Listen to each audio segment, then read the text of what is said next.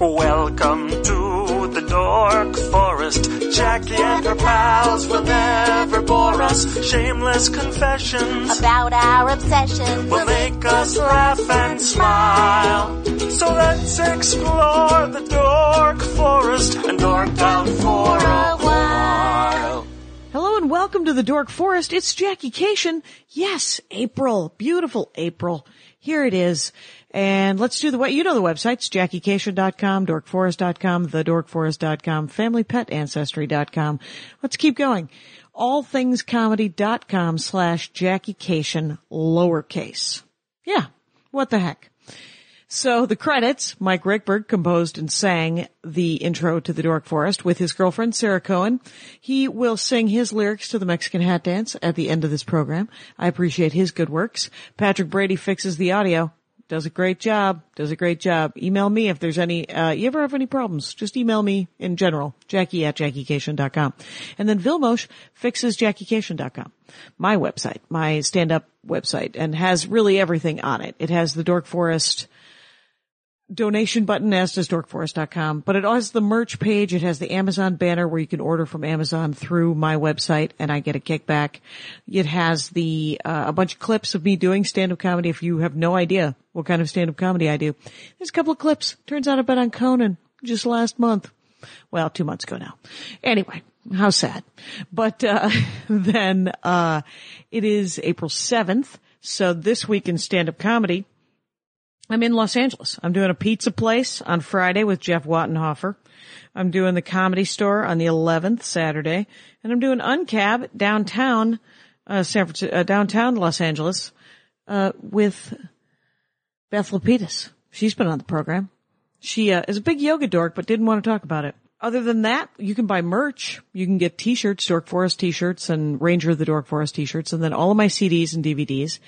This will make an excellent Horcrux. It's never going to be bread and circus people. I keep making the titles longer as we go along. The next one will called I don't know what it'll be called. There's a Facebook Ranger page you can join if you want to discuss things with other Rangers. You can review things on iTunes and you can live your lives. But let's get into the show, shall we?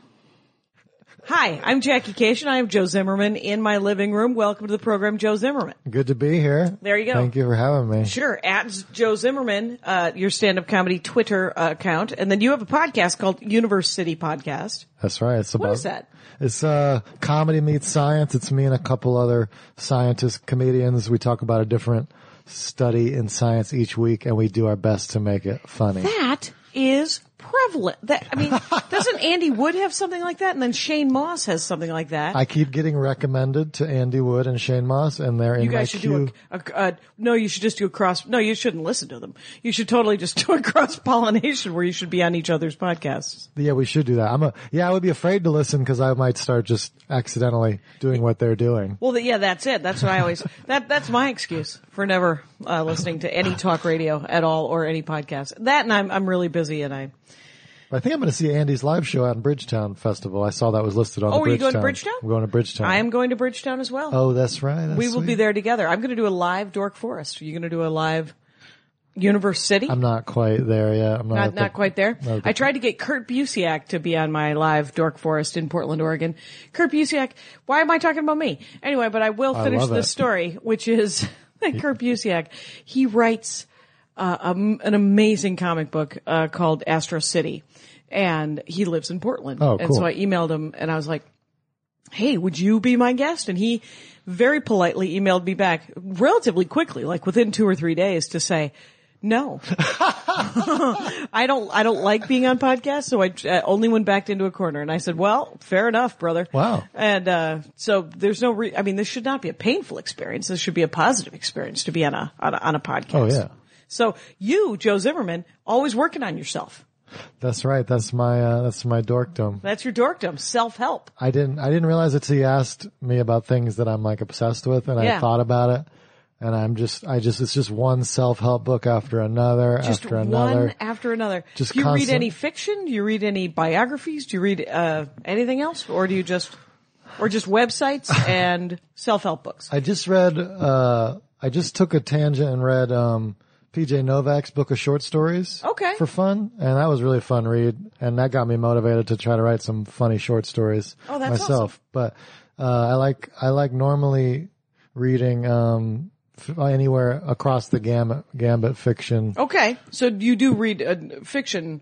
Yeah. But the thing that you're obsessed with is the self-help. Well, see, there you go. I always have this great list of fiction I want to read, and then I'll like accidentally just read another self-help book. Like I don't want to be doing the self-help. Right. I am with you entirely. I don't want to be doing it. But I don't do either. When I get in a jag of romance novels, and I'm not even kidding, romance fucking novels. Oh wow. I have a stack of books that I want to read, but I'm like, oh, what's that asshole written more? She's written another where people touch people? All right, I'm going to go read that instead. I mean, it's like weird softcore porn. Okay. And it's just dumb, but. I wouldn't have pegged you as a romance novel. No. I have a joke about it in my act, but, because no one would. I mean, the thing is we're hiding. No one ever admits it. It's like porn before Bill Hicks talked about it. That's great. Cause nobody would admit that they watched porn. And now, too many people admitting that they watch porn. And now, perhaps I have released something where too many people will tell people that they're reading romance novels. If I could read any book, if it didn't matter what anybody thought of me, Yeah. I think I would just read self-help and fantasy novels. Okay. Like, cause I read so many fantasy novels as a kid, and then Like dragons and sword and sorcery stuff? As you grow up, people start to judge you for it, and they're like, you should be reading This is the biographies. safest space. Yeah. You should be reading. And then I was reading, The Artist Way. Yep. One of my self-help books. Right, which, by the way, everyone has read, Yes. and absolutely, and especially in Los Angeles or New York, Okay. is if anyone gives you any shit about that, Greg Barrett tried to do a joke about it one time, and the whole room just shut down, like he had talked about anal sex, in 1980. And he just looked at me and said, do not. Greg Barrett, hilariously, he lost it on him. He was like, everyone has done right. You have not read The Artist's Way. Cause I have 3 copies of it. I've never finished it. Yeah. It's hard to finish because it gets you so motivated that you just keep going off and doing your artist dates. Right. And you got keep your going off artist writing dates. your morning pages. You got your morning pages. But in there, it's all about refining the inner child. And Yeah. it's like, what's something you did as a kid that you stopped doing because you're a grown up and you Right. don't think, and one of those things I realized for me was fantasy novels. Oh, interesting. Because I just feel like I'm not supposed to do that as an adult. Wow. Then you are in the most encouraging space in the world to Okay, tell you that great. you should be reading. Try to reread the Dragonlance series and you're Okay. screwed. Yeah. What were the stuff you liked when you were a kid? I was so big into Terry Brooks and Sword of Shannara. Oh, okay. And I was into Tolkien, obviously, and the Right. Lord of the Rings. Right. But something about Terry Brooks. Terry Brooks, is Shannara. that the Legend of the Seeker? Yes.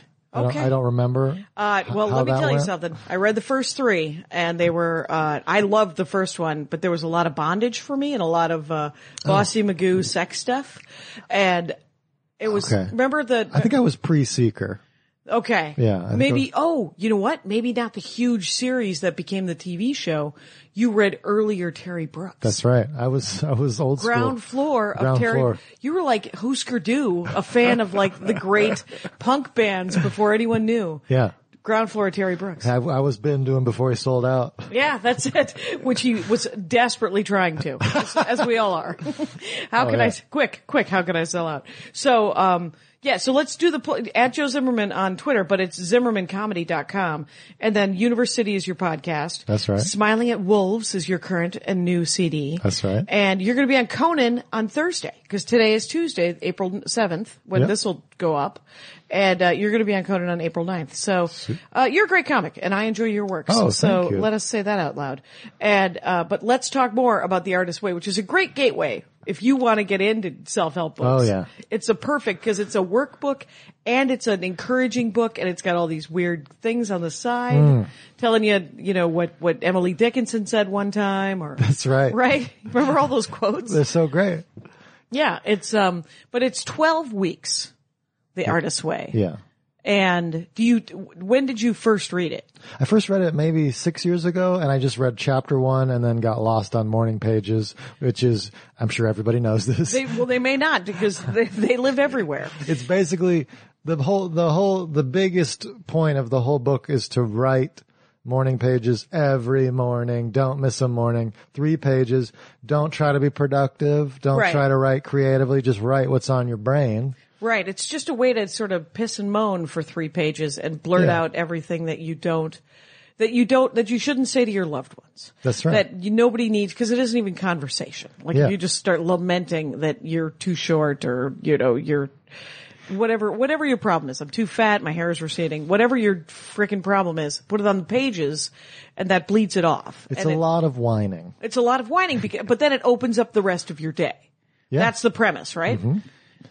It totally opens up your day. It's like a little therapy sesh to start the day. So it almost feels like emptying your brain of garbage. Yeah. And then also it's frustrating because you often keep just writing the same complaints day Right. after day after day, and you just want to stop doing it. Yeah. But the whole point of the whole lesson is if you keep doing that, you're going to finally take care of that thing that's bothering you, because you're in like day, I don't know that I ever got that far. That's, that's awesome. you're in like day 30 of whining about this thing, and you're like, all right, I'm going to go do it.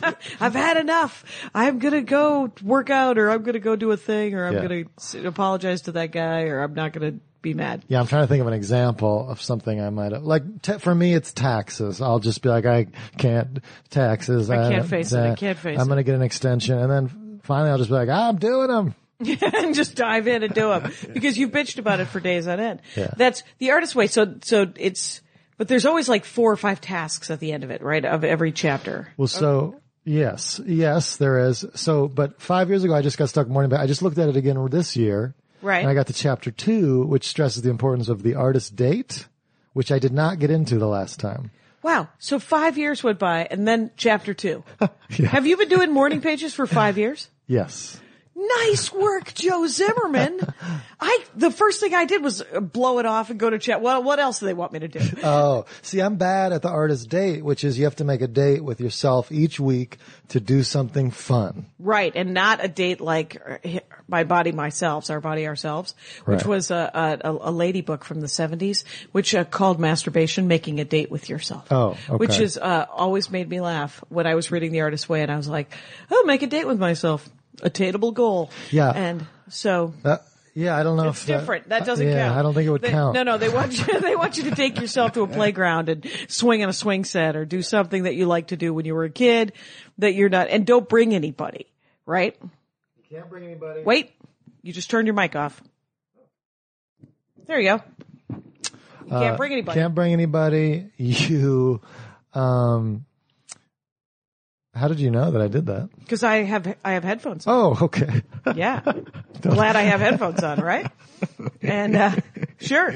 This isn't my first the Dork Forest's been around for 9 years. We've been doing it. So you can't bring anybody on your Right. artist date. Yeah. And here's the thing. You should do something fun. Like the first time I went to a museum, and it was kind of like a learning experience. Yeah. I was like, I got to go learn. Oh, right. But the whole point was like, no, you go do something fun. You don't have Right. to, you don't have to go to a museum. Right. What do you, like, go stare at the ocean for a minute? Yes. Go to Coney Island and walk on the boardwalk, because you're a New York comic, right? Yeah. So I had a successful artist day my first successful one. I was in Colorado, and I went hiking in the Montezuma National Park, and just had a blast hiking by myself. yourself. And then I had another successful one. I just walked to a local bookstore, mom and pop, and just stared at books for an hour. Nice. And so those are the success. When you think of something you kind of want to do, a little me time that's getting out, but it doesn't have to be all stuffy learning. I wonder if that, because I'm really good at the artist date. I wonder if I got that from Some people are good at the having fun part. right. I'm just like, you know what I'm going to do? Take myself out for coffee. I'm going to have a really good time sitting in a coffee shop, not working. So you're good at having fun. Yeah, I am pretty good at having fun. I'm that's pretty great. good at having a good time by myself. But, so have you done the 3rd chapter yet? I think I'm around chapter 4, and it continues to emphasize morning pages and artist dates so far. Right. So Well, far. those are the 2 big things through the whole Okay. the weird thing is you picked a self-help book that I have actually read That's and great. done. I have never done chapter 12. I don't know why, because I don't want to be better. And the weirdest thing Sure. is that the whole thing about the artist date, the artist way, is that it's supposed to stop being writer's block. Yeah. And I've never had writer's block. Okay. But it's also a really good, well, let's knock on wood, but it's also a really good way to sort of preventative medicine on writer's block. I found it, Yeah. because it, like, there was one of the exercises, I remember this, is like, think about your age from 0 to 5 and write a memory. Go 6 to 10, write a memory, and then do that all through your life. Every 5 years of your life, write a memory from that, a positive one, a negative one, something like that. And so what I did with Bamford, Maria and I, did this thing where we were like, okay, we need a writing exercise. And I said, well, write a joke about before you were the age of 5. Write a joke between the ages of 6 and 10. That's and great. It wasn't, I mean, I think we get 1 or 2 things, but that'll do in a writing exercise. Yeah, I've had whenever I'm writer's blocked, I'll think about childhood. And I don't talk a lot about childhood on stage, but it'll definitely get you out of that block. Yeah. It triggers like fun, weird memories of something. Yeah, that made me think of a bit I used to do about, how I wasn't baptized. Okay. As a kid, and I met a girl who freaked out about it. Who told me if I wasn't baptized, I wouldn't necessarily go to hell, but I could still go to heaven, but that I wouldn't get to see God's eyes. And then I remember just for a couple of years, because Google wasn't around back then, for a couple of years, like trying to picture God's eyes and being super annoyed that my parents hadn't baptized me. Why couldn't you just dip me? Right, that's it. Just a splash and you're done. Seen those sweet eyes. Those sweet, sweet God eyes. Where the hell what religion was she raised in? I don't know. Maybe it was Armenian because it was all in Armenian and I don't know what we believe. But. I since Googled it and I can't find anything about that being a thing. So that must have been like her mom telling her. A little girl mom thing. Yeah, I don't know. That must have been her parents like, oh, thunder means that the angels are bowling. You're like, oh, do you think that's theology? Yes, it is. Also baptized rhymes with God's eyes. So there was some poem out there. Right. Maybe she had read a poem. But that's weird. You should call her. That's the weird thing. Definitely get in touch with the weird old girlfriend. I would love to. But yeah, before Google, you just learn things as a kid. Yeah. And then you just think that those are a thing. Oh yeah. Through adulthood. Right. Until somebody tells you that actually is, that's the applicator. You're supposed to throw that out. Anyway, so, so what I like is that you read books 10 years ago that were not good self-help books. Oh yeah, I had some, so there are bad self-help books. Well, yeah. That don't help? I remember the one that really affected me in a bad way when I was just out of college. I was like, look, I'm bad with money. I want to understand how money works. Okay. And so I went to the Barnes & Noble. Into the money section. I went to the money section and I saw right there, bestseller, Automatic Millionaire by David Bach. Okay. And I sat down at the Barnes & Noble, started reading. The whole thing is like, don't buy things you don't need. Okay. Which is why I finished that at the Barnes & Noble. I don't own it. But nice. That's why Barnes & Noble is probably going out of business. Right, because they're done. But the thing that stuck with me was it was all about the power of compounding interest. Are you familiar? Yeah. I mean, but explain it. So, I can't explain it, but I know what it is. There was a big chapter on the latte factor, and he says, look, if you go to Starbucks and you get a latte, that's $4. Probably $5 now, but back then $4. We'll say $4. You don't need that latte. You could save that $4 each day. Over the course of a year, it's like, $1,400. Over the course of 10 years, it's X. 40 years, it's like $80,000. But then if you invested that $4 each day into the average stock market return with a compound interest of 9% a year, over wow, that's 40, a hell of a. Did he say 9%? It was pre the crash. The average was just something like 8 or 9% a year. Okay. Over 40 years, that latte money turns into $1 million after 40 years. So I'm sitting there, 22 years old. I'm like, oh man, I need $1 million. I don't need a latte. All I need to do is stop drinking coffee. Was it your Barnes and Noble? Were you sitting at the cafe having a latte? Yeah, I was having a mocha. That's my happy drink. Is the mocha. Nice. Iced mocha. No whip. Trying to lose weight. Sure. But so for a year, I cut out. Lattes. Not only did I cut out lattes, though, that book made me cut out like any all joy. All joy. Yeah. And did you put it in a can? Did you put the money in a can or do anything saving wise? I put it in the stock market. Did you? This is 2007. Good timing. Oh my God. This story doesn't end well. Yeah, 2006, 2007. And, so I'm putting away all this money and in over a year, I'm just working in a coffee shop. I saved like $15,000 and people are like, oh, that's so smart. But it was the saddest year of my life. It was just no joy. Right. Like, right. There's a reason to buy things. Yes. And not everything. Now that is terrible because, everyone in my family does some version of money laundering. Okay. My sister is she's a financial advisor for RBC Dane Rauscher. Okay. Check the old episodes because she did some advertising. And, but the thing, right. she's socially responsible, but she likes to socially responsible. And she has people who have hundreds of millions of dollars and she deals with their money. And over the last, 20 years, she's given me financial advice, mostly because she is my older sister and is the boss of me. So, but when that very latte question came up, she said, I tell clients and I will tell you, get a fucking latte. That's great. That's it. Yeah. She's like, you deserve one thing. I'm not saying you should buy matching speedboats for you and your neighbor. I'm saying buy a latte. Exactly. Treat yourself to something small that you like every day. And if it costs $1,400 a year, that's fine. If it costs $14,000 a year, you might want to reconsider. But she's like, you need those tiny joy things to make your life worthwhile. Yeah. And you didn't do anything. You weren't. It was just my whole. No popcorn, no movies, no. Like everything that wasn't necessary you weren't doing? Yeah, I will never regret anything more than that year of my life. Just repressing joy. Right. Literally postponing joy for, 40 years from now? So right. Why, everybody, there's all this conventional wisdom to save money for when you retire, but what about? Stand-up comics and my father actually perfect proof that you don't have to. Yeah. Okay. Because he is 78 years old. Yeah. He has no money. My brother Russ gives him money. Yeah. He's fine. He has money. Yeah. And he can have a cup of coffee. He can go out to lunch. He's living he can even go to the track if he wanted to. Dad, please don't go to the track. Anyway, so. Yeah, there's all this emphasis on saving. I don't know that that's necessarily this smart thing to do. Well, parts of it are smart. There's Maria Bamford, did an episode with Janine Garofalo. They're both obsessed with Susie Orman. Okay, yeah. And they're huge savers, the two of them. They're super savers. Oh, wow. And super, invest and protect your money and do this and do that. And they're really good at it. But I was talking to Maria a couple of months ago. She's working on a Susie Orman bit about how Susie Orman is so mean.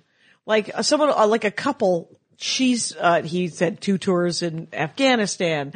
His wife, he's finally home. They want to take their 4 kids to Disney World. Yeah. They live in Atlanta and they've been saving up and they're going to do this. It's going to cost $5,000, but she saved it up and she's like, well, is your house paid off? Right. And she's like, no. We saved for this money for this. Tell me I can do this. And she's like, you cannot do this. And you're like, no, you get to he's been in Afghanistan. You've been scrimping and saving for 3 years so that you could go to take your 4 kids to Disney World. Yeah. It's like the opposite of that philosophy that life's short and you should enjoy your life. Yes. It's almost the exact opposite of no, don't enjoy your life. You need to worry about having money. Ashes. Yeah. You need to worry about having money when you're old because that's when you have all your fun is when you're old. Right. That's when the good times are coming. Can't wait to be old. Can't wait for the hip to go. My hip actually hurts. Okay. In other news, what about this damn thing? How to Win Friends and Influence People. That's the classic one from the 1930s. Okay. I just remember it's just that classic book that people read. And it's basically, I read this one a long time ago too. And it messed me up again because it teaches you how to make other people like you. Yeah. Oh, how to sort of play them? It's all about being genuine. Yeah. But it's here's how to be for other people to like you. Yeah. And people are like, oh, that sounds nice. And it's a good read in that respect, but again, you can take it too far because it's all about being a good listener and asking questions and being interested in other people. Right. That's the main lesson. And I remember just taking that too far where I remember being in conversations where I was just asking question after question after question, just being interested in the most boring insurance talk. The follow-up questions, you're like, no, I'm supposed to care. This person is clearly complex, and yet they are not. So I was manufacturing this interest in these people, and I was making them feel good. But Sure. at some point I was like, There was that at least. at some point I was like, I'm bored by this conversation. I would like to talk at some point. At some point, you should. So then I had to learn to interject from Wow. time to time. But that is all about it's all about, and I think also, or that, I don't know if it was that book or another book, but it was all about making good eye contact. And then I'm just like totally like just thinking about I like zoomed in, and I don't know if it's too much or too little, and that's all I'm thinking about. I've had that where you're like, we're okay, we've connected. Can I glance away and just sort of listen while looking at your shoulder? Is that okay? That is weird. Some people are so intense with it that you're like, this isn't a good thing that you're doing. No, I feel like we're playing a Meisner game. Can we not do an acting exercise while I'm trying to just have a regular conversation about, well, what do you think of that? So how did you, like, there's opposites to these, like Automatic Millionaire and How to Win Friends and Influence People. I mean, that is the key thing for me for self-help books, is that they usually remind you of the thing that you're supposed to be doing. Right? Right. Aren't they usually, be it like the 4 agreements? I read the 4 agreements, which is, don't take it personal. I forget what the other 3 are, but they're like, be a decent person. Don't take everything as personal, and just try to be a better person, right? Yeah. And all that seems to be, there seems to be 2 tracks. Am I wrong with self-help books, is where it's the how to be a better person and how to take advantage of better people? Oh, yeah. That's a good point. You're talking about the networking type books? Yeah, there's like networking and there's sales books, and there's all these books that make you want, because I was raised listening to Zig Ziglar, who was not a bad guy. Oh, yeah. I mean, but he was a guy that he was like, learn how to sell the sizzle, not the steak. Yeah. And it was a lot of, like the hoopla around the sale. Yeah. And to do that, you have to tell stories, and to do that, you're not selling my father consistently says this. You're not selling siding to these people. You're selling a story. And I'm like, but people need siding, Dad. And they're like, they don't need siding, Jackie. They need a story. So what's the siding story that he's telling? Oh, there's always some story about, well, he sits there and he listens to them for a long time.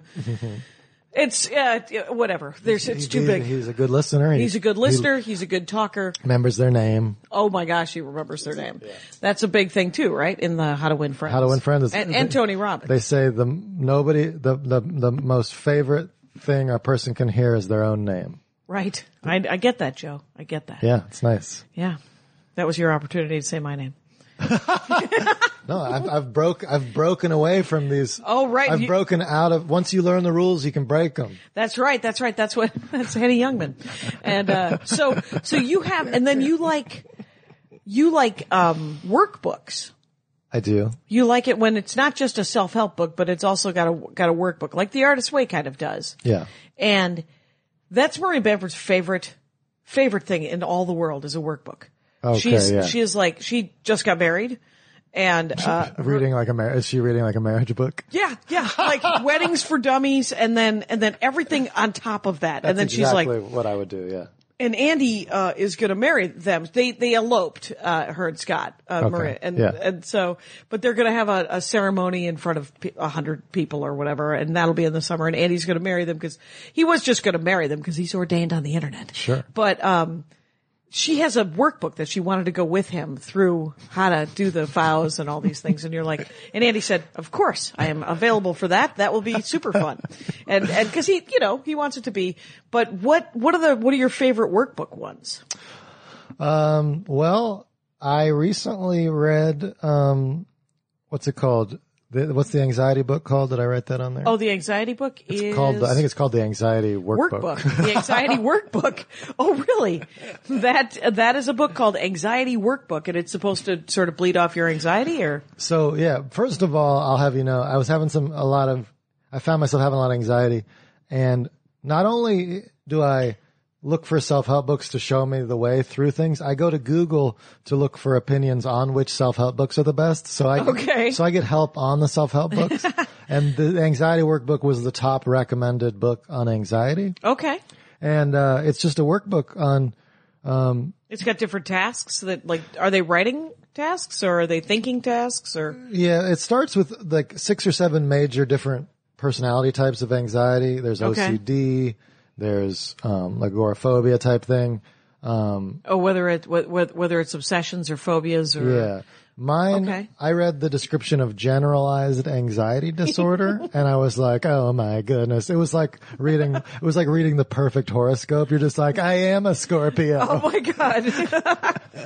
Generalized anxiety disorder was just so up my alley. I couldn't. Nice. Like Charlie Brown. It's just, recurring anxiety about everything and nothing for extended, prolonged periods of time. Affecting work and relationships and everything? Yeah, I mean, it's just expressed, it's just affecting your day-to-day energy, really. Okay. I was tired all the time and didn't realize it was due to anxiety. Okay. So now I feel great, and it's just because I've more chill about stuff. Right, because you worked through the anxiety workbook, discovered what your anxieties were, and were able to address them? Yeah, basically, it gives you a guide to dealing with anxiety, and honestly, I only needed 2 of the things in the workbook. One was less caffeine. Okay. Caffeine, with people is a problem for people with anxiety. It exacerbates the anxiety. Sure. And the other thing was just to exercise more. That also punches anxiety in the face. Okay. So it's, and those are some things that you can try before you go to meds and electrolysis. Exactly. Electric shock syndrome. Electrolysis is when they remove the hair from your face.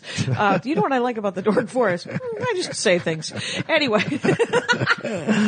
So yeah, because I know that there's regular anxiety and I know that there's crippling anxiety where your synapses are misfiring and you need some sort of drug. So, right. So caffeine and exercise sound great. Yeah, I mean, they gave you a whole 6-month plan on how to work through it, but basically I cut out caffeine and I started exercising more and I was like, oh, I feel great. There you go. Well, I am actually 3 days into off caffeine because I've been feeling lethargic. I have not had any energy and I've not been feeling good about myself. And so, not debilitating in any way, but just sort of horrible. I'm just hating on myself a little too much inside my own head. Yeah. The committee meeting, rolling. Sure. So, my friend Deborah gave me a book that I brought. And, I brought you essentially samples of the self-help books that I have currently read. And, because I already got my diagnosis of the low dopamine diagnosis. Oh, the low dopamine. What is that? It's in this book, but I don't know what it means. There you go. If you read a book called The Mood Cure, there's different areas of brain, basically different areas of diet that gets your brain. It's all about brain diet. Okay. So maybe the anxiety thing led to the mood cure. So yeah. But basically if you drink a lot of coffee, it temporarily boosts your dopamine. Yeah. And you get that. Yeah. Let's conquer the world. Let's connect with friends, love and life. Right. But over the long run, drinking caffeine lowers your overall dopamine, kind of like a drug. Okay. Lowers your tolerance. Yeah. So that low dopamine is kind of a sluggish, lethargic, apathetic feeling. And whenever I start to feel that, I'm like, oh, I've been drinking too much caffeine. Right. I need to reboot. Reboot, yeah. Wow. So do you currently drink caffeine? I'm always dialing. I'm always getting the dials just right. Yeah. I'm on because I love a cup of coffee. I know. I love it so much. I am on a half of a cup of coffee and I find that to be my sweet spot. Oh, that's nice. Half a cup of coffee. That sounds actually horrible. I know. It sounds so fiddly. But it's better than zero. It is better than zero and you get a shot of it essentially, You right? can also do half calf. Oh, right. And decaf is okay? According to the mood cure? I mean, about diet and the Mood supplements? Cure mentioned there may be some pesticides and stuff, but decaf is way better than caffeine. Okay, and there's this Swedish water processed decaf. Did you hear about that? Have you heard about that? I haven't. It's from Sweden. That's why they call it the Swedish water process. Oh, that sounds great. They don't chemically decaffeinate the beans. They do it through some sort of water process. Oh. I know it. I don't know how they do it, but I love the idea. I love the idea that it isn't being done by putting strychnine or whatever drug it is. So the book that Deborah Schuster gave me, Yep. 10-Day Detox Diet, activate your body's natural ability to burn fat and lose weight fast. I wasn't that I would like to, who doesn't want to lose 60 pounds? But Yeah. this guy has an unfortunate name. Yeah, I'm already skeptical by his face on the cover. So you do judge a self-help book by its cover. Oh, I judge a book by its cover. This looks a little too, like Dr. right Oz. off of Oprah, Dr. Phil for me. Yeah, he does have that shiny Dr. Oz, I'm not really a doctor look about him. Mark Hyman, MD. And his name is Hyman, which is unfortunate, just in the world of names. And the colors, it's not for me. I think it's set for girls, cause Okay. it's all like a blue-green and a green-blue and then a white. But then if I Yeah. get past all that, I'm like, okay, well, what is the 10-day detox diet? Well, let me tell you about the 10-day detox diet. I am 3 days off of everything. Alcohol, caffeine, Yep. sugar, Yeah, salt. Sugar, not salt. Okay. Bread, all bread products. Bread, yeah. And dairy. What is the reason for bread? Because the carbohydrates have a lot of sugar in them. Okay. So supposedly, well, so do fucking carrots is what I want to say to them. Because especially if you're not having chocolate, you're going to thoroughly enjoy, a carrot. Yes, take a dark promise. Yes. One last tangent to the Mood Cure. Mood Cure also says don't eat wheat Okay. because it's a high on the common food allergies. Right. So it can put you in a bad mood. And it mentions, with sugar's bad, but if you eat the sugar from fruit, that's okay. That's a good sugar. This what I thought. And carrot. And this guy sugar. doesn't like fruit very Okay. much. He doesn't like fruit. Yeah. I'm unmoved by this guy. Quite honestly, I've read some, I've skimmed 300 pages of this book in the last day. And I can tell by the cover that it's, and then there's all these like, there's skewer, then there's a bunch of recipes and you're like, I don't know, whatever. But I don't have a problem because my problem with weight loss is entirely that I eat 3 full meals a day, Joe Zimmerman. okay. 3 full meals. Full meals. You're Like for no reason. Like for breakfast, I might have 2 eggs, Yeah. bacon, toast, and some fruit. That's great. That's great. Second meal of the day, lunch, I might have a full sandwich, fries, and a soda or a cup of coffee. Okay. Third meal, let's say a piece of chicken or 2, some rice and a plate of vegetables. All of those foods, perfectly fine foods. Yeah. Unnecessary to eat 2,000 calories per food, but I can because I live in the United States of America. Yeah, it's great. And so what I would like to do is to get some sense of proportion. And I also, because I am kind of out of it, I don't mind taking a break from all of those things. Dairy and caffeine and sugar and wheat and bread and whatever. It's just 10 days. It's fine. I'm 3 days in. It'll be fine. Well, this segues perfectly into the book I read called Willpower, Oh, okay. which is a great book based on scientific findings. And Scientific findings. and- First of all, that word. sorry, But what's sorry it to say called? that. It's Willpower. It's just called Willpower. It's different than a self-help book because it's just a book based on research. Okay. It's just sort of a PhD thesis study Yeah. response. Okay. And what they found was that willpower is a measurable thing that depletes in people, and they can measure it. Oh, weird. So the thing to watch with this 10-day detox diet is, Yep. as you're cutting everything out, Yeah. is what you'll feel is your willpower continue to deplete because you're like, can't do that, I can't do that, Right. I can't, and you'll watch your willpowers, and then all of a sudden, people that are dieting, what will happen is they just give up around a certain day. Yeah. And then once they've given up, they'll just completely go, they'll have like 10 milkshakes. Right, Cause right. they're like, well, I lost, so I'm just going to have all these milkshakes now. And so people, what they found was that dieting just across the board did not work because of willpower Right. depleting and then people binging and making Right. it worse. And what they found in willpower was the only diet that was proven through research to be effective was delayed gratification, which is you have a sandwich for lunch, you eat about a half of it, and then you're like, you know what? I'm going to eat the second half of the sandwich in 45 minutes. Yeah. After I do a little of this thing over here. Right. And what they found was usually after 45 minutes, you no longer want it. Okay. And then you can have it for dinner. And the reason that works is because it doesn't deplete your willpower. Because in your brain, you're like, I'm still going to get to have all this sandwich. I like that. It's delayed gratification. Nothing wrong with that. So you save your willpower. Okay. Yeah. You save your willpower, people. Get out there. Use it wisely, because there isn't a lot of willpower, right? I mean, there's only so much willpower, and I don't know that it necessarily, like, people who are addicted to things, you could have all the willpower in the world and say, I'm never going to do heroin again. Yeah. But if you're addicted to heroin, you're going to do heroin again. That's right. Unless something else happens, unless, they've adjusted it in some sort of 12-step program, or you find God, or God helps. your son comes to you at the age of 3 and says, please, Daddy, don't do heroin anymore. And you use that as your touchstone to never do heroin again. And then, I haven't had much luck quitting heroin. No, it's got a little trouble. Yeah. What about, might explain all these problems. What's interesting is, The Happiness by some monk. Uh-huh. What is that book? That book, I think, is a newer book, but the monk's name, I believe, is Matthew Ricard. Okay. And his whole big selling point was that, again, scientists tested him. Yeah. And they decided he was found to be the happiest human in the world, just based on his brain activity. Nice. So it's this international And also a little smug about it, don't you think? Writing a book. Anyway. Yeah. It's this international bestseller about this dude who used to be some genetics dude in the U.S. who moved and became a monk, in Tibet, I believe. Okay. And then was just a monk for 20 years. And now he's become popular.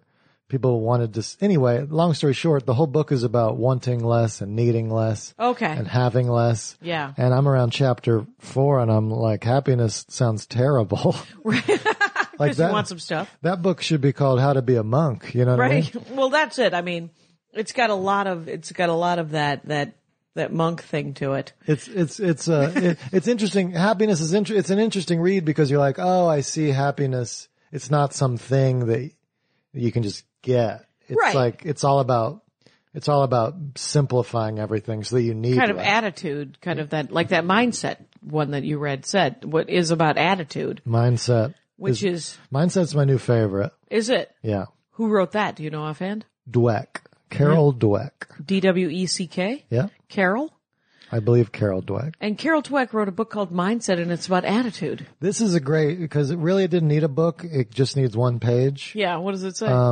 But the whole thing she found was that I love this, and it's back to what you were saying earlier about growing and becoming a better person. Yeah.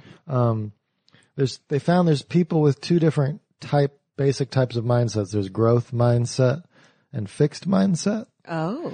And basically it all goes back to, that thing, what was in the 90s where parents were told to encourage your children? Yeah. And tell them how great they are? Yes. Because, that they were the best kids in the world. Because if kids think they're great, they're going to want to do it more. Yeah. Well, that all backfired. Right. An entire generation of kids who think they're the most important person in the world. Because of fixed mindset versus growth. The thing with fixed mindset is if you tell a kid, oh, you're so talented at math, you're so talented. What they found was they ended up not continuing to try to learn math. Okay. They just were like, I guess I'm great at math. And then what else? And then those kids would cheat more on tests. Oh, because weird. they're like, and they would study less because they didn't want to show that they weren't actually talented. Oh, that's hilarious. And sad and terrifying, but mostly hilarious. So what they found was the correct thing to do was to encourage kids on the work they were putting in. Like, oh, that's so great. You worked so hard on it. You earned that. So you earned that C. So there's people that think they're talented and they're in a fixed state of talent. Okay. And those people really struggle. Yes. And to sort of get out of that mindset. And the people who are just constantly focused on growing. Yep. Don't take a bad grade or don't take a setbacks. They just see it as a growth process. Okay. And I found if I look at anything I'm doing as just a growth Right. It doesn't feel like a failure if you fail at it. You're just Right. like, oh, I'm getting better at this. Oh, right. I've never, well, it's, I think I had one writing job one time and I wasn't very good at it. And, somebody said, well, you weren't very good at that. And I said, well, that was the first time I did that. Yeah. It turns out that's probably a learned skill. Yeah. So I don't really care. I don't need to, does he not want to work with me again? That's fine. Yeah. I'll go work with somebody else. But What they've shown is just about everything across the board is a learned skill. Yeah. There's no like, And you're only going to get better at it when you put attention on it. Is that Yeah. okay? and so it's basically a de-emphasis of talent. Right. In Bossy Pants, Tina Fey, her book, she talks about how people always tell children that they're the most important and the best things.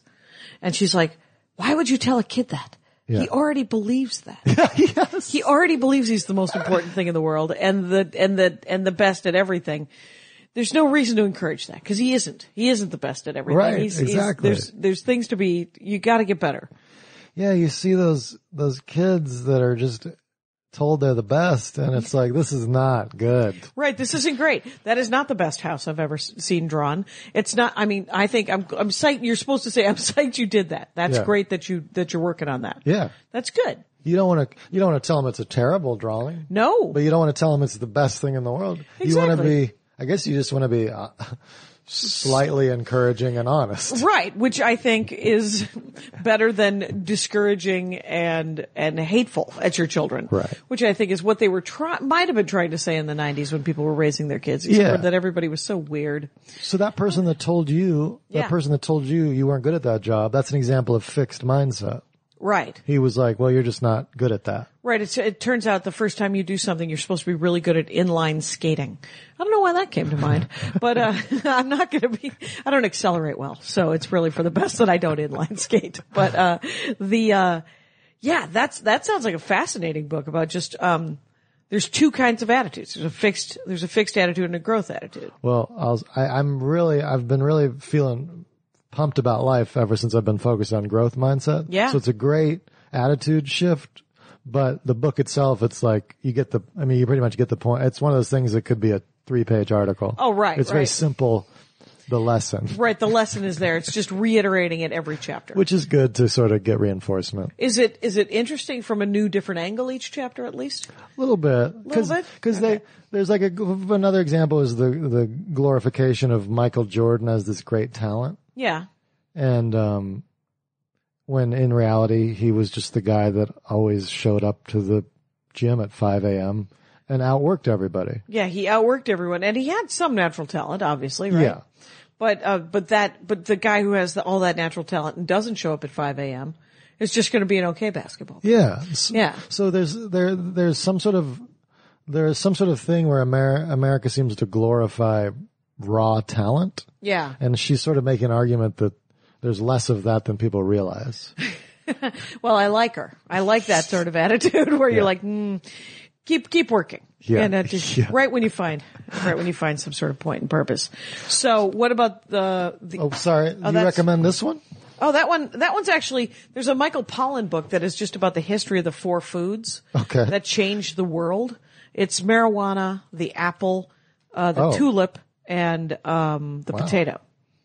And the tulip counted as a food? The 4 plants that changed the world. Sorry about that. Yes, good call, good catch. It's but the Michael Pollan wrote this thing about like the best chemical minds, chemists that are working in the field today are not working on a cure for cancer or anything. They're working on the best pot that could possibly, and they are the brightest minds. So that's true? That is true. Is that because it's the most profitable thing? It is the most profitable. Or because people love pot? Well, people love pot, hence making it the most profitable. Right. I'm sure chocolate could have come up at some point too, but it would all come full circle if marijuana cures cancer. Oh my gosh, how great would that be? But all of Michael Pollan's books are all of these things about how you should eat, like regular food, right? And this book is just literally, I think I read it in the tub and dropped it in. Yeah, I love a book that's got a little water.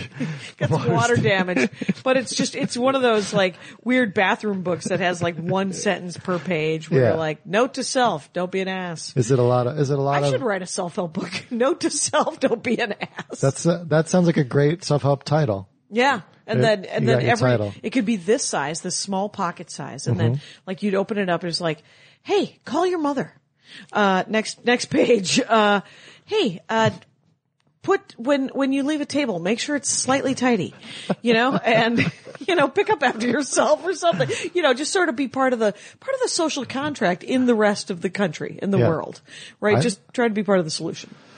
I think as long as you get a catchy title. Oh yeah. It'll sell. It'll sell. You gotta have a title. And not this picture. Not some weird picture of Dr. Hyman. I think the key is a title that is something people want. Okay. Like 4-hour work week. Oh, right. Or 10-day detox, which is crazy. Yeah, because it's like, I can do 10 days. 10 days, that's finite. That's easy. You gotta love finite. Yeah. And then Earn What You Deserve is one Bamford gave me. Oh, wow. Which is a fascinating book. Get this. Oh, I love it. She might not have given it to me. I might have stolen that book from her. That's she might have great. lent it to me. I love that she's a money person. I would have never pegged her for that. Yeah, she's all self-help all the time. I bet you she would love this mindset mood cure because she has super bad mood problems, obviously, right? And anxiety. I'm almost certain she's done this anxiety workbook. How hilarious is that? But, yeah. And then A New Pair of Glasses is a book about alcoholism. Oh. And it's essentially this guy who's like, when you stop drinking, you also have to stop being an asshole. And I didn't get that initially, is what his message is. And it's how he got that. Okay, well, I'm interested I'm confused about alcoholism. Yeah? Because you did mention that. You were like, alcohol makes you live longer is a recent study. Because in the mood cure, alcohol is a depressant. Right. And you cut back coffee, and it just makes you feel better to drink less alcohol. Mm-hmm. But then there's also these studies out that are showing consistently time and time again that people who drink 1 to 2 drinks a night are living 10 years longer. Right. Because essentially, they don't know this for sure, but it's definitely reducing the risk of heart disease. Right. There was the red wine thing in France, right? And that turned out to, they thought it was red wine. It turns out to just be alcohol across the board. If you have 1 or 2 drinks a day. For guys, they said it was 2 to 4, women 1 to 2. Okay. And that it helped you live longer because it lowered heart disease, but they don't know why. Yeah, they don't know why it makes people were living longer, if it was cause or effect. Right. Being social. Well, they don't know the reasons. Nurture. So I'm kind of confused about alcohol right now because I'm reading one book that says alcohol is a depressant, makes you depressed. Mood. And I'm another, and then there's a study out that says it makes you live 10 years longer. Right. I think that it's all about moderation, right? Right. If you hit that moderate level. Right. I mean, I used to drink myself, and I never had 1 to 2 drinks a night. You were not the moderate person. No, I was not even the 2 to 4 drinks a night. Okay. I was 6 to 12 drinks an evening. Like beers? Shots and beers. The last time I drank, was the last time I got a DUI. Okay. My second DUI. I would have not pegged you as a drinking person. Well, you never know. You never know what's happening. Comedy, Comedy opens up a whole new world. Romance novels and drinking. Who knew it? They went together. They never did go together. And, I was at the Improv and I believe it was 6 shots of Rumplemans. Okay. Wow. Or was it 8? What age group were you at this point? I was, in my mid-30s. Okay. Yeah. So it was, I had like 6 or 8 shots of Rumplemans and I had about 6 or 8 beers. Wow. Cause I would do a shot and a beer. Yeah. And you're a fun person. I'm a very fun person. I used to think I was the funnest drunk in the world. And I would say 80% of the time I was, my friend. But then I like to get into a vehicle and drive over the hill. And so I had to take this DUI class one time and they asked how often you drove drunk. And I figured it out. And it was because I did stand up at least 4 nights a week. Sure. And at comedy clubs, the drinks are often free. So 4 nights a week, 52 weeks a year. And so I did the math, and the guy came over and he looked at me and said, you actually can't write that.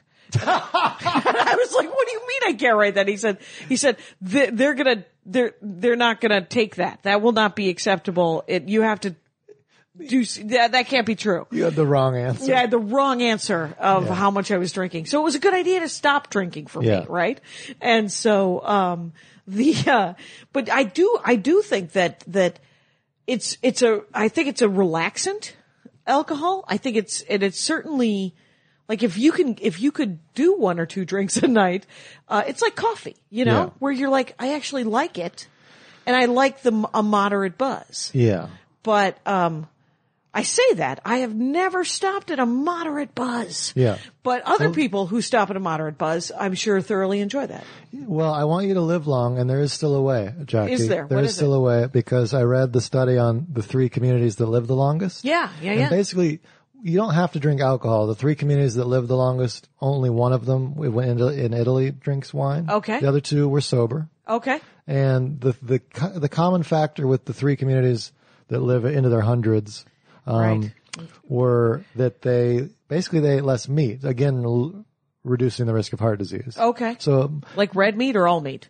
Like, did they eat fish? They would eat meat occasionally, but it was more of a plant-based diet and more legumes. Okay, legumes. Legumes. All 3. Yeah, beans. All 3 of these societies across different parts of the globe. Can I tell you that Andy meat. Ashcraft will only eat 239 beans? Because if he eats one more, he gets 240. That is a fart joke from Andy Ashcraft, my beloved, who, that's how I live. That's how I live every day. Oh, that's gold. Comedy gold. It is unfortunate that he is not the father of a hopeful family, so that he can tell those children those jokes. But we do have nieces and nephews. Anyway, less meat. Yeah, I just wanted you to know that the whole alcohol. It doesn't have to be booze. It doesn't have to be alcohol. I think the alcohol thing. If you're eating a lot of red meat, alcohol helps that. Oh, okay. It's sort of a plays off it. But you can cut out the red meat and be fine. Okay. Yeah. Well, that's great. There are 3. So you read another. So you read studies. Yeah. There's a study. The three communities are, one's in Japan, one's in Italy, and one's in California. It's like what's the religion? Like a commune Adventist. The Seventh-day Adventists. It was Seventh-day Adventists. Those guys are vegetarians. And they go to church on Saturday. Okay, I don't know a lot about them, but it's this community in California. They're living forever, and but the commonalities of the 3 are the mostly vegetarian. Yeah. Legumes. Have good relationships with friends. Okay. Close-knit. Nice community. Close-knit family. Yeah. And then, moving around constantly. Not like hard exercise. Oh. But just a lot of moving around throughout the day. Okay, so they're not a sedentary lifestyle. Right. In Italy, they're washing, no doubt, their clothing by hand. I don't know why I picture a Sophia Loren movie from 1937. It's black and white there. And it's in black and white. So email and cell phones are addictive and cause anxiety? You read that article? I did. Yeah. Articles are very powerful, according to Brett Bamford. Yeah, I'm cutting back on. Well, I try to cut back on checking my cell phone, because if you notice, the more you check your phone and email throughout the day, I'll get more and more anxiety by the end of the day. Okay. Oh, interesting. Anytime you get an email, it releases, again, like coffee, it releases dopamine in your brain. Yeah. A little reward center. Yeah. And over time, that lowers your dopamine. Oh, weird. You need more and more emails to keep that high. Well, I have actually discovered that when I have my iPad on the road, so it's right on the nightstand. So when I come home, I put my iPad on the nightstand. So I'm constantly looking at the damn iPad. Mm-hmm. And I was like, I got to get the iPad out of the bedroom. Mm-hmm. And I did it for one day, and then right back on the nightstand. That is a fascinating. And Google is changing how our brains work. What's that? Yeah, Google. Basically, people keep wondering if Google's making us dumb, and some studies have found that. Oh, because you can Google everything? Yeah. Okay. But what's interesting is what they found is Google's not making people dumber, but it is making people's brains work differently. Okay. For instance, instead of remembering information, yeah, we now remember where that information is filed. Oh, interesting. Okay. So like, if you're like, Joe, what's the capital of Maine? I used to know that. Yeah. My brain used to just think of Augusta, I think. Yes. My brain just used to go to Augusta. Yes. And now my brain goes to Wikipedia. Oh, right. You just Wikipedia it. I'm going to need a second source, by the way. And then you know. And Yeah. Yeah. And so it's changing. So we think of YouTube and we think of Google now and we think of a Word document where we stored something. yeah. Instead of the actual, but it's not making us dumber. We're just outsourcing the information more. Okay. So, because we know that, And we're no longer calling a friend expert. We used to call friend experts. oh, I know. You know what? I did a joke for a minute, about how because of the internet, I don't have to call my mom anymore to find out how many tablespoons are in a cup. I can just look it up. Now I just have to call her. Yeah. Yeah. And I don't have anything to ask. I can just go, so how's it going? And so then we have real conversations. You gotta just make her feel good though, and occasionally throw one of those Google questions at her. You do. I did like to call and ask her just weird, like, so how am I supposed to get that stain out again? And she's like, oh, I remember. What's gonna be funny is if your mom goes, just Google it. Right. That would be the correct response. Hilarious. But there is one funny thing about the Google, whether it's making people dumber. What they did find is that people taking tests Yeah. that were allowed to use their phone whenever they wanted. Yep. They finished the test, and then they had a separate group of people take tests without their phone, Yeah. and they obviously scored worse. Yep. But what they found was people who use their phones are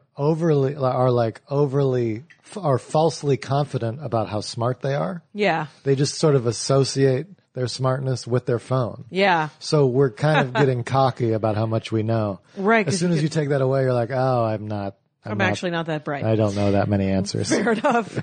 Now we're close to an hour here. Do you want to touch on either of these last two, that sleep study or the War of Art? Oh, sleep study has been huge for me. Huge for you. Because I keep feeling better and better and better. And I went to my doctor in Asheville and he was like, that's great. You're doing all these things. How's your sleep? And I said, well, despite all these good things, I still wake up pretty groggy. Okay. Because he was concerned I wasn't getting good sleep. Okay. And he said, well, how much you sleep? And I said, I'm getting the recommended amount, 8 to 9 hours. Yeah.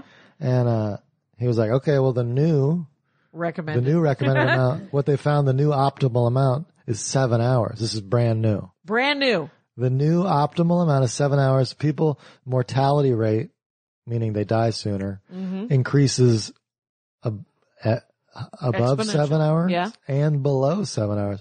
But basically so I might as well stick to my 12. But the crazy thing is sleeping 8 hours is just as unhealthy mortality wise as sleeping like my 12, like 5 hours. Wow. So I've been trying to dial in 7. And, are you doing the go to bed at the same time, wake up at the same time? No, thing? I just go to bed and then I wake up in 7 hours. Okay. From whenever that point is. Because I read a book. Oh yeah, I did. Okay. About how you're supposed to, there's supposed to be a pattern. You're supposed to try to go to bed at 10. It was an Ayurvedic, it was an Ayurvedic, health book about how I have that somewhere, about how you, what to eat and how to sleep and how to exercise and stuff.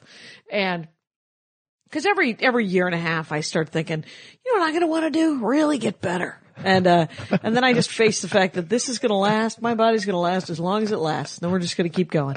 And, but I do like trying.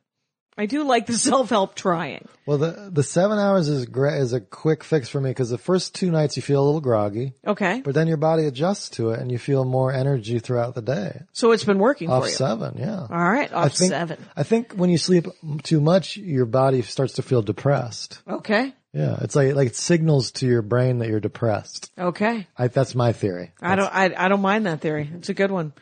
Well, Joe Zimmerman, I have to say this has been fascinating. The hour's gone. I mean, I know you're like, what? And, but we covered everything on the list almost. Yeah. But it's at Joe Zimmerman on Twitter, ZimmermanComedy.com for your schedule and stuff to see where you're doing stand up and stuff. And, this week you're on Conan. So that's great. I'm pumped. And I know you've been trying out for the thing. You don't have to mention it. You don't even have to nod. Last Comic Standing. So people can watch you do, perhaps on NBC doing some of that business. Oh yeah. And then people should go see you do stand up because, you're great. And I have only seen like 3 10-minute sets. So I'm very excited I'd love to see the long set. Ladies and gentlemen, Rangers of the Dork Forest, you've been listening to the Dork Forest. You've chosen wisely. Take care of each other out there. Bye. My hat, my hat, my hat. They're dancing around my hat. My hat, my hat, my hat. Well, what do you think of that? If it looks like a Mexican hat dance and it sounds like a Mexican hat dance, it's most likely a Mexican hat dance. So take off your hat and let's dance. Yay! Oh my God. Why don't we just call that as the end of the show?